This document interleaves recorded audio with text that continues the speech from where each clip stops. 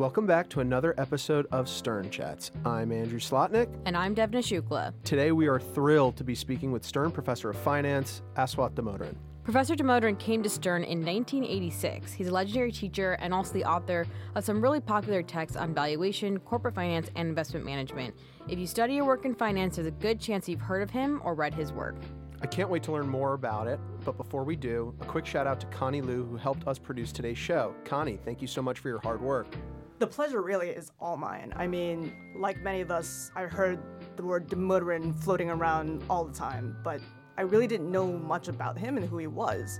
So I did some research, and the more and more I read, the more I understood how he earned his reputation as a teacher and an authority figure in finance. You come to discover someone who's just so smart and so passionate about what he does. It's kind of like finally seeing a movie you've heard people reference for months, and I really think this is going to be a great conversation. Awesome. Thank you so much for your hard work, Connie. So, Andrew, what do you think? Should we get started? Flip the switch and let's go. Cue that music.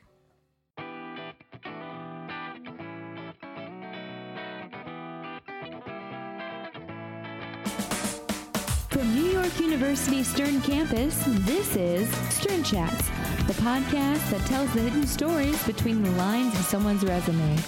In the interest of serving the Stern community, building relationships, and unlocking important life lessons, we present these stories to a wider audience. Welcome back to another episode of Stern Chats. I'm Devna Shukla. And I'm Andrew Slotnick. Some of you know today's guest as the Dean of Valuation, but to us here at Stern, he's our ever-energetic Professor of Finance, Aswath Damodaran. Thank you for joining us today, Professor. Thank you for having me. So one thing that we do with all of our guests when they first come on the show is, what is your 30-second elevator pitch so we can learn a little bit more about you? I'm a teacher first and foremost. I'm not an academic. I'm not a professor. I love teaching. Awesome. Was that really what drove you? Was teaching initially when you decided to pivot into being a professor after going through school? I never wanted to be a professor. I wanted to be a teacher. So basically, I'll give you a little bit of the origins of how I ended up here. I call these God shots, moments when you get a recognition that you're meant to do something. I was an MBA at UCLA in 1981, and it was the last semester of school, and I needed to make some money because I just needed to pay bills. So I took a job as a TA in accounting. And that gives you some insight into how much I must have loved teaching, because I hate accounting. I walked into that first class expecting it to be another job to get done. And 15 minutes in, I knew this was what I wanted to do with the rest of my life. I was lucky that I was open to that possibility. So I knew then that I wanted to teach. And to teach at a university, you need a PhD. So to me, getting a PhD was always a means to an end to be a teacher. And I've told people if I didn't teach at Stern, I'd be teaching in a community college. If I wasn't teaching at a community college, I'd be teaching at a high school. My wife's a second grade teacher. She's actually the better teacher in my household. Oh, I'm sure. No, but it's absolutely. Coming from you. And I learned things about teaching from her as well. But that's the way I think of myself. I'm a teacher, and everything else I do is second to that. You said that you want to be a teacher, not a professor. Can you sort of dive into the differentiation between the two? Professor sounds so pedantic, pompous. It sounds like you're up on a pedestal, telling people truths that they did not know. Nothing I say is something that people couldn't have figured out on their own. So the way I see it is, you already know the stuff I'm going to teach you. I'm just going to open you up to the possibility that you know it inside. And I'll give you a structure to think about what you already know and put it out as knowledge. To me, professors always sounded like you're doing things that you never meant to do. I'd rather be called a teacher. So one thing off of that is the frequent question in your class of, is valuation an art or a science? And as a teacher, I guess you're teaching it in the particular way you want to teach it. Mm-hmm. Maybe can you talk a little bit about your high-level approach to that and how you really thought of that mantra? Well, I feel close to my valuation class because until I started teaching valuation here in 1986, there was no valuation class at any business school because people felt that there wasn't enough stuff in valuation to actually fill a class. So in many ways, I tell people that everything I know about valuation I've learned in the course of teaching that class. And that description, I think, is apt because valuation is neither art nor science. To be a science, you need absolutes. If you get the inputs right, you have to get the output right. Today, I plan to value lift. And I'll tell you up front, I will go into the valuation knowing I'm going to be hopelessly wrong. Right. I'm going to be hopelessly wrong, not because I can't bring the process of valuation in, but because I'm not God. I don't know what the future is going to deliver. So it cannot be a science simply because even if I get every input right based on what I know, the output is still going to be horribly wrong. It's not an art because the essence of an art is you really cannot teach it. Thank God valuation is not an art. Otherwise, I've wasted 32 years of my life trying to teach something that cannot be taught. It's a craft. Right. The essence of a craft is you never quite master it. I mean, I give people the analogy of cooking. And the reason I give it is you don't learn cooking by watching TV shows. You don't learn cooking by reading books. You learn cooking by cooking. And the first time you cook, no matter how much you're prepared, you're going to screw up. Right? Because you learn only in the process of screwing up. And I tell people that to learn valuation, the only way to do it is to keep valuing things, even though it might be hard work up front and you screw up immensely when you first start. Because each time you value a company, you will learn something new. So to me, that is the key, is to recognize it's a craft and to keep working at it. I read somewhere that you said that you love to untangle the puzzles of corporate finance and valuation. But I'm so curious, where did this all really begin? Is there a God shot moment when you were growing up where you now think back to in middle school or in high school?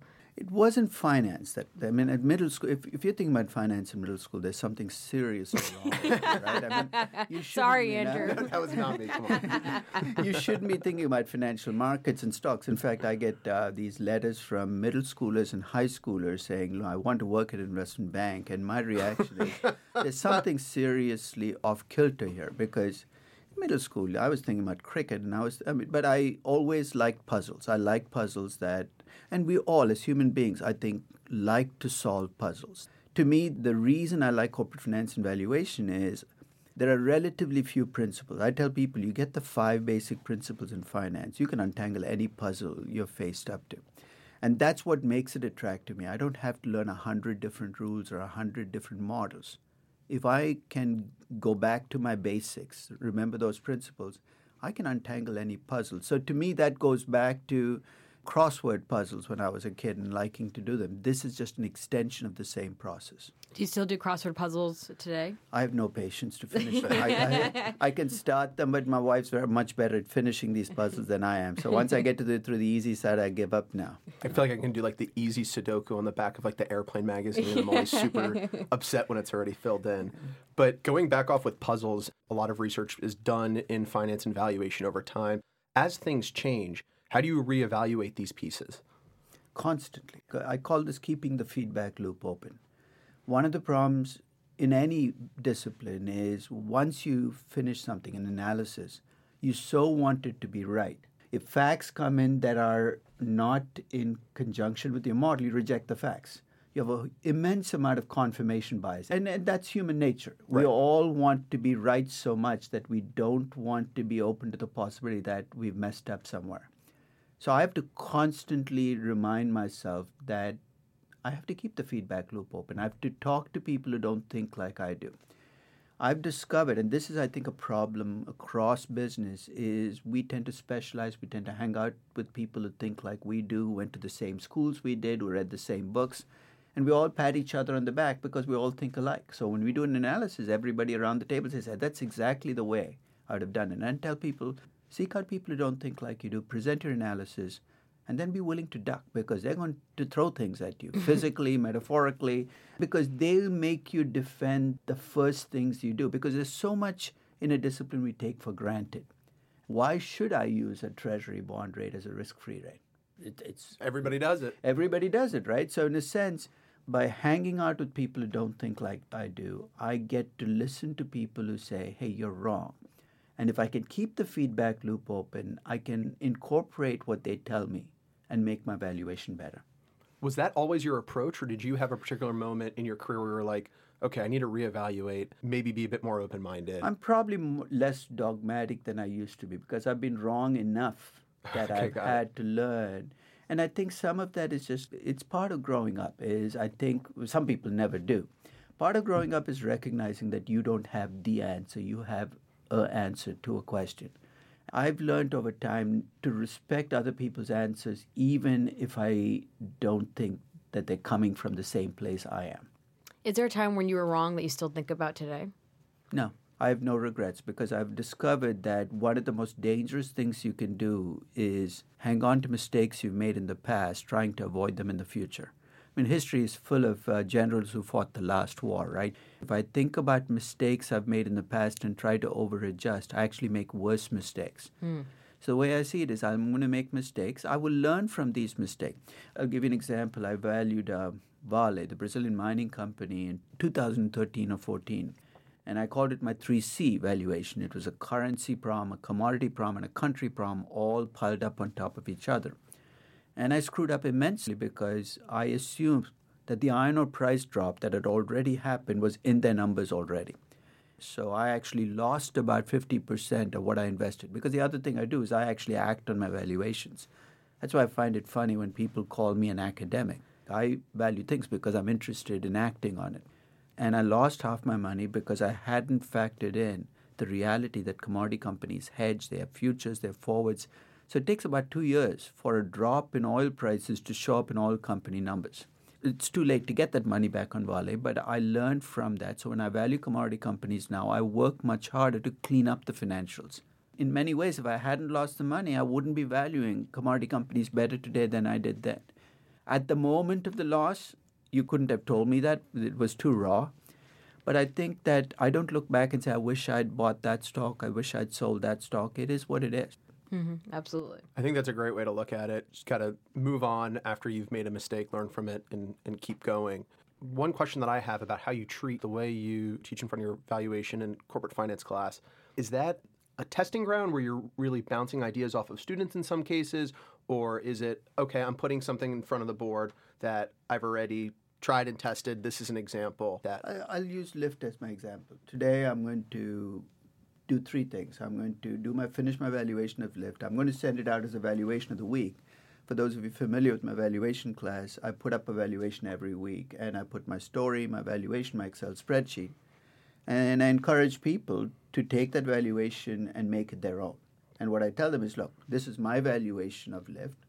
You do your valuation and then I ask them to put the numbers into a Google shared spreadsheet to make it like a crowd valuation. So let's see what we do as a crowd. But later today, and I'm not sure I can finish it by later today, I'm going to write a blog post where I'm going to list out my story for Lyft, my valuation.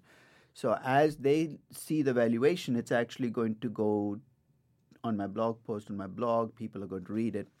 So the valuation that they will be working on as a valuation of the week is the valuation that, in a sense, the public sees on my blog. Because once it goes out there on the blog, it's in the public domain because it gets picked up right now in about 20 or 25 different places, like Seeking Out. So my valuation is going to be out there by tomorrow morning. I can't walk it back. Right. So if I've screwed up, I have to get out there tomorrow morning on my blog and say, look, guys, I screwed up. And I've done it before. I've said, look, I missed a 0 on one of the numbers. It happens.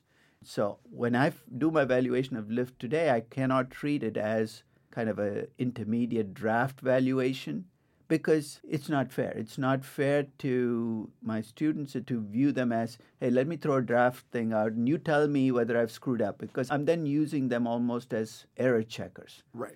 Go check through the prospect to see if I missed something. Doesn't mean I wouldn't have missed something, but I need to be okay with that valuation being out there and somebody saying you missed something in the prospectus. How long does it take you to actually value a company from start to finish? Depends on the company. Lyft takes longer because when you value a company like Kraft Heinz, as an example, I valued last week, the company's been around 120 years, 57 types of ketchup that nobody really likes. And this is something that people who are new to, or even our established valuation sometimes forget. They think of valuations as Excel spreadsheets. Valuations are stories. There's stories you're telling about a company.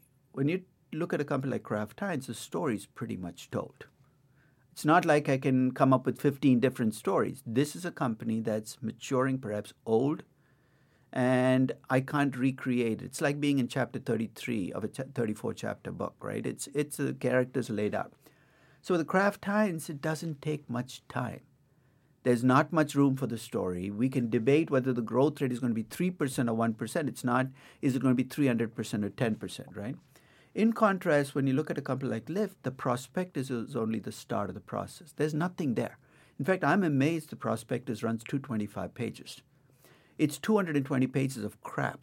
I was going to ask you. Sorry to interrupt, but was there anything in that prospectus that surprised you, given it's the first prospectus of a rideshare company? I mean, you could have written it. The risk you list. There's an entire section on risk, which I think is one of the most useless sections that you will ever see, because it lists things like we might never make money. It's clear the lawyers got together and said, what are all the things we can do as disclaimers in there that we can never get sued? To make this document look fat.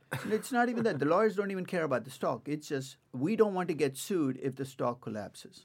There are about 6 or 7 pages of the 225 that are useful, but even they give, it's like a third grader's report card, right? What are you going to learn about what this kid is going to do when he grows up? So when I value Lyft, I've got to spend a lot more time looking at the ride-sharing business and how it's changing. I have to spend more time thinking than reading. And this, I think, is the curse of Google search, right? Because you think there's an answer to every question out there. So when there's a question, what do? You go on Google search and you search and you search and you search and you search, when in fact you could have spent 15 minutes looking at the question and reasoning to an answer. So sometimes people think all the answers are out there. So let me go see how well ride sharing is going to do in the future. Let me look for stuff online that will answer the question. The answer is the stuff online is somebody else's story and opinion. So I've got to spend more time on a valuation like Lyft thinking about the ride-sharing business and coming up with how I think the business is going to evolve.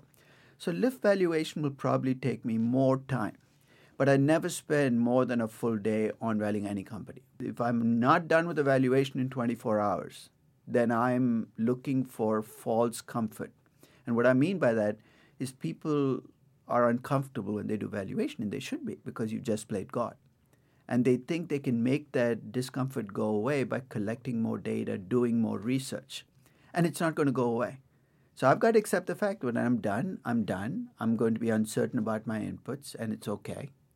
I'm going to put out a valuation that's going to be wrong, and that's fine too. The world isn't going to end. Nobody's going to die. So if I screw up an evaluation, big deal. And that's why I tell people, look, I'm not going to tell you what to do. This is what I'm doing myself. And I want you to take my valuation and make it your own, because you need to act on your story and your valuation, not mine. Understanding that everybody screws up when you're doing valuations all the time, but a lot of people look to you for advice. Do you feel like an added weight on your shoulders when you're going through it that way? It's not my fault. When I get on CNBC, I'm very open about the fact, look, I'm not telling you what to do. And that's the advantage I have of not working as an equity research analyst or investment banker or portfolio manager, because then you have this added weight on your shoulders of you're trying to convince other people. I don't have to convince anybody that my story is the right story. I don't want to. In fact, when people ask me, why do you not go out there and create a service, I'm not interested in that. Because in a sense, it creates not just pressure, but biases that I think are going to make my story a less full story. Because now I can take risks with my story I could never take if I had to worry about, what will the company...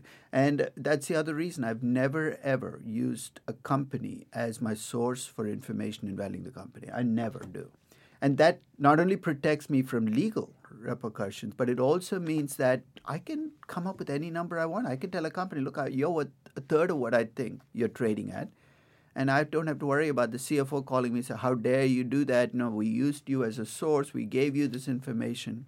So I don't want to feel beholden to anybody because they provided information.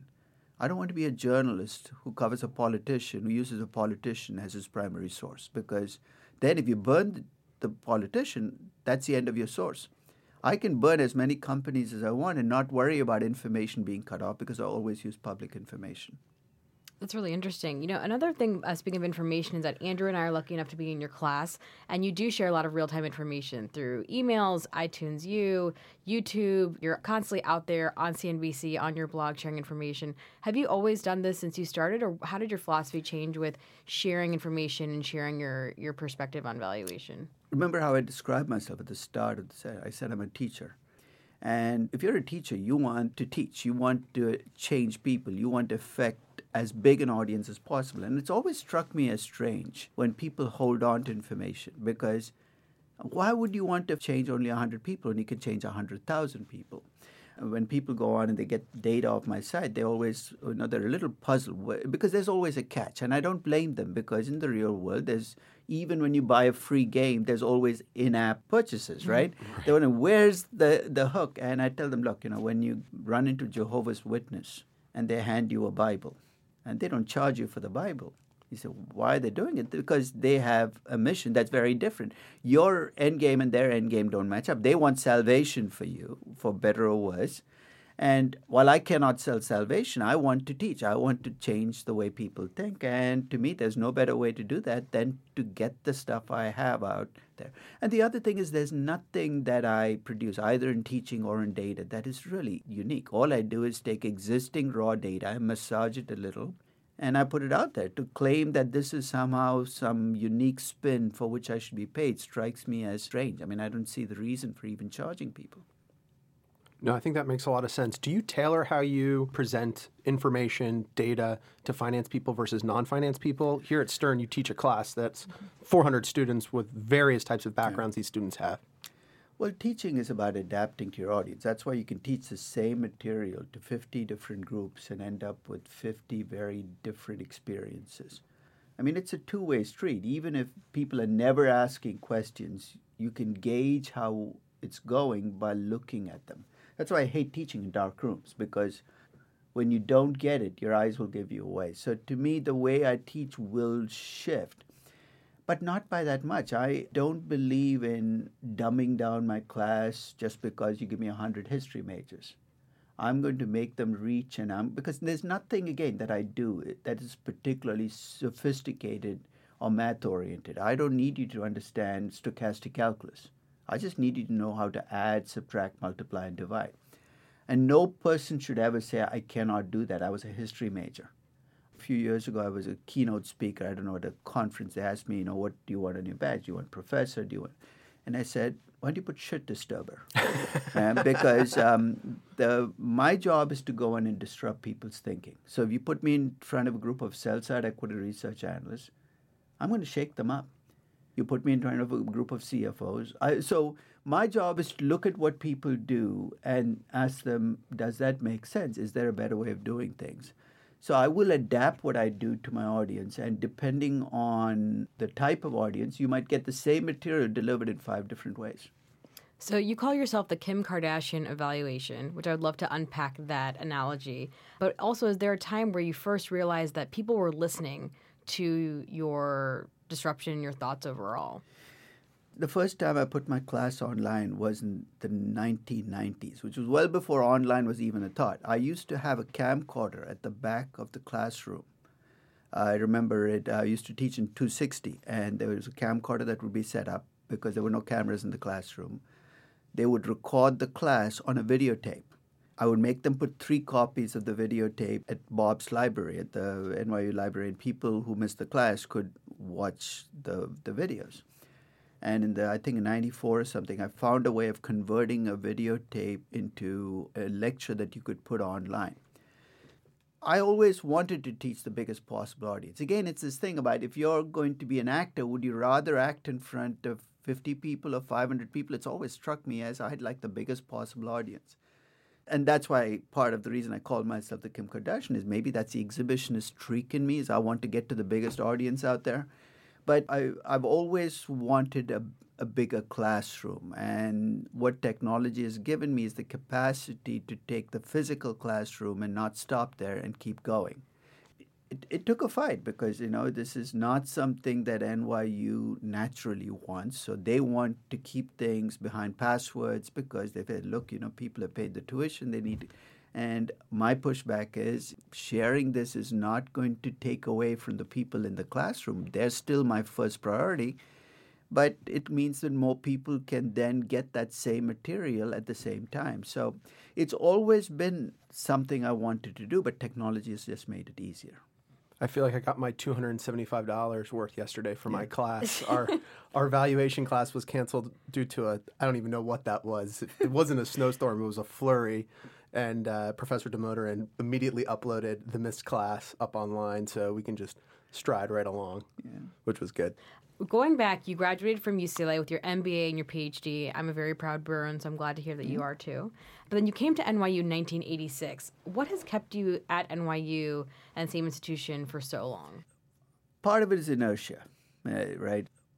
Part of it also is I probably would not be a good fit in many business schools, many universities, because if you're in a small school, a Chicago, a Berkeley, an MIT, there's a certain type of research that's viewed as good research, certain type of research that's viewed as bad research. Research dominates. NYU was a laissez-faire place. It's so big that there was no one prevailing philosophy about this is the way you should do research. So I was able to be myself. It's the old Popeye. I'm what I am. And NYU said, okay, you are what you are. Keep going. So to me, it's allowed me to be whatever I want to be. I could go into a classroom dressed in jeans and nobody said you should be dressed in a suit or a tie. I don't think I could have pulled that off at Harvard Business School.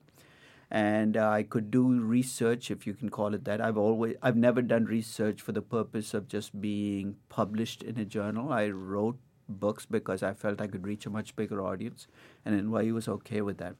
So for that reason, I've always been happy being at NYU rather than thinking about where else can I go. And since so much of what I do is outside the classroom, it's not been that critical to me to get to a school that I think I need a bigger name or I need some. That's never been on my list of things that I want to do. And I love New York, and that's a reality. I mean, NYU and New York are so much. I mean, this is not a campus, right? You step out of the building, you're in the city. And that's always been another thing that I wanted, because when I came to NYU, my other choices were Dartmouth and London Business School.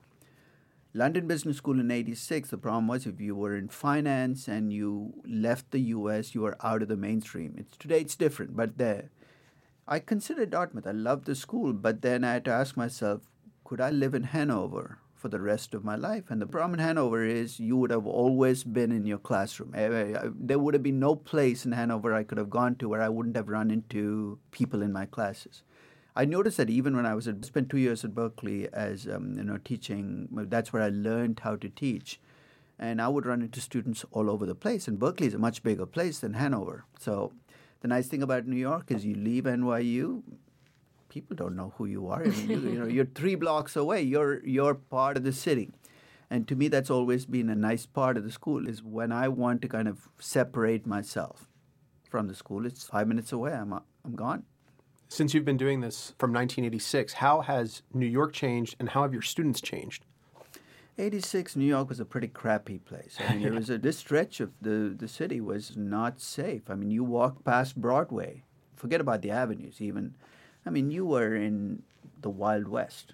So the city is a pleasanter, safer place in many ways.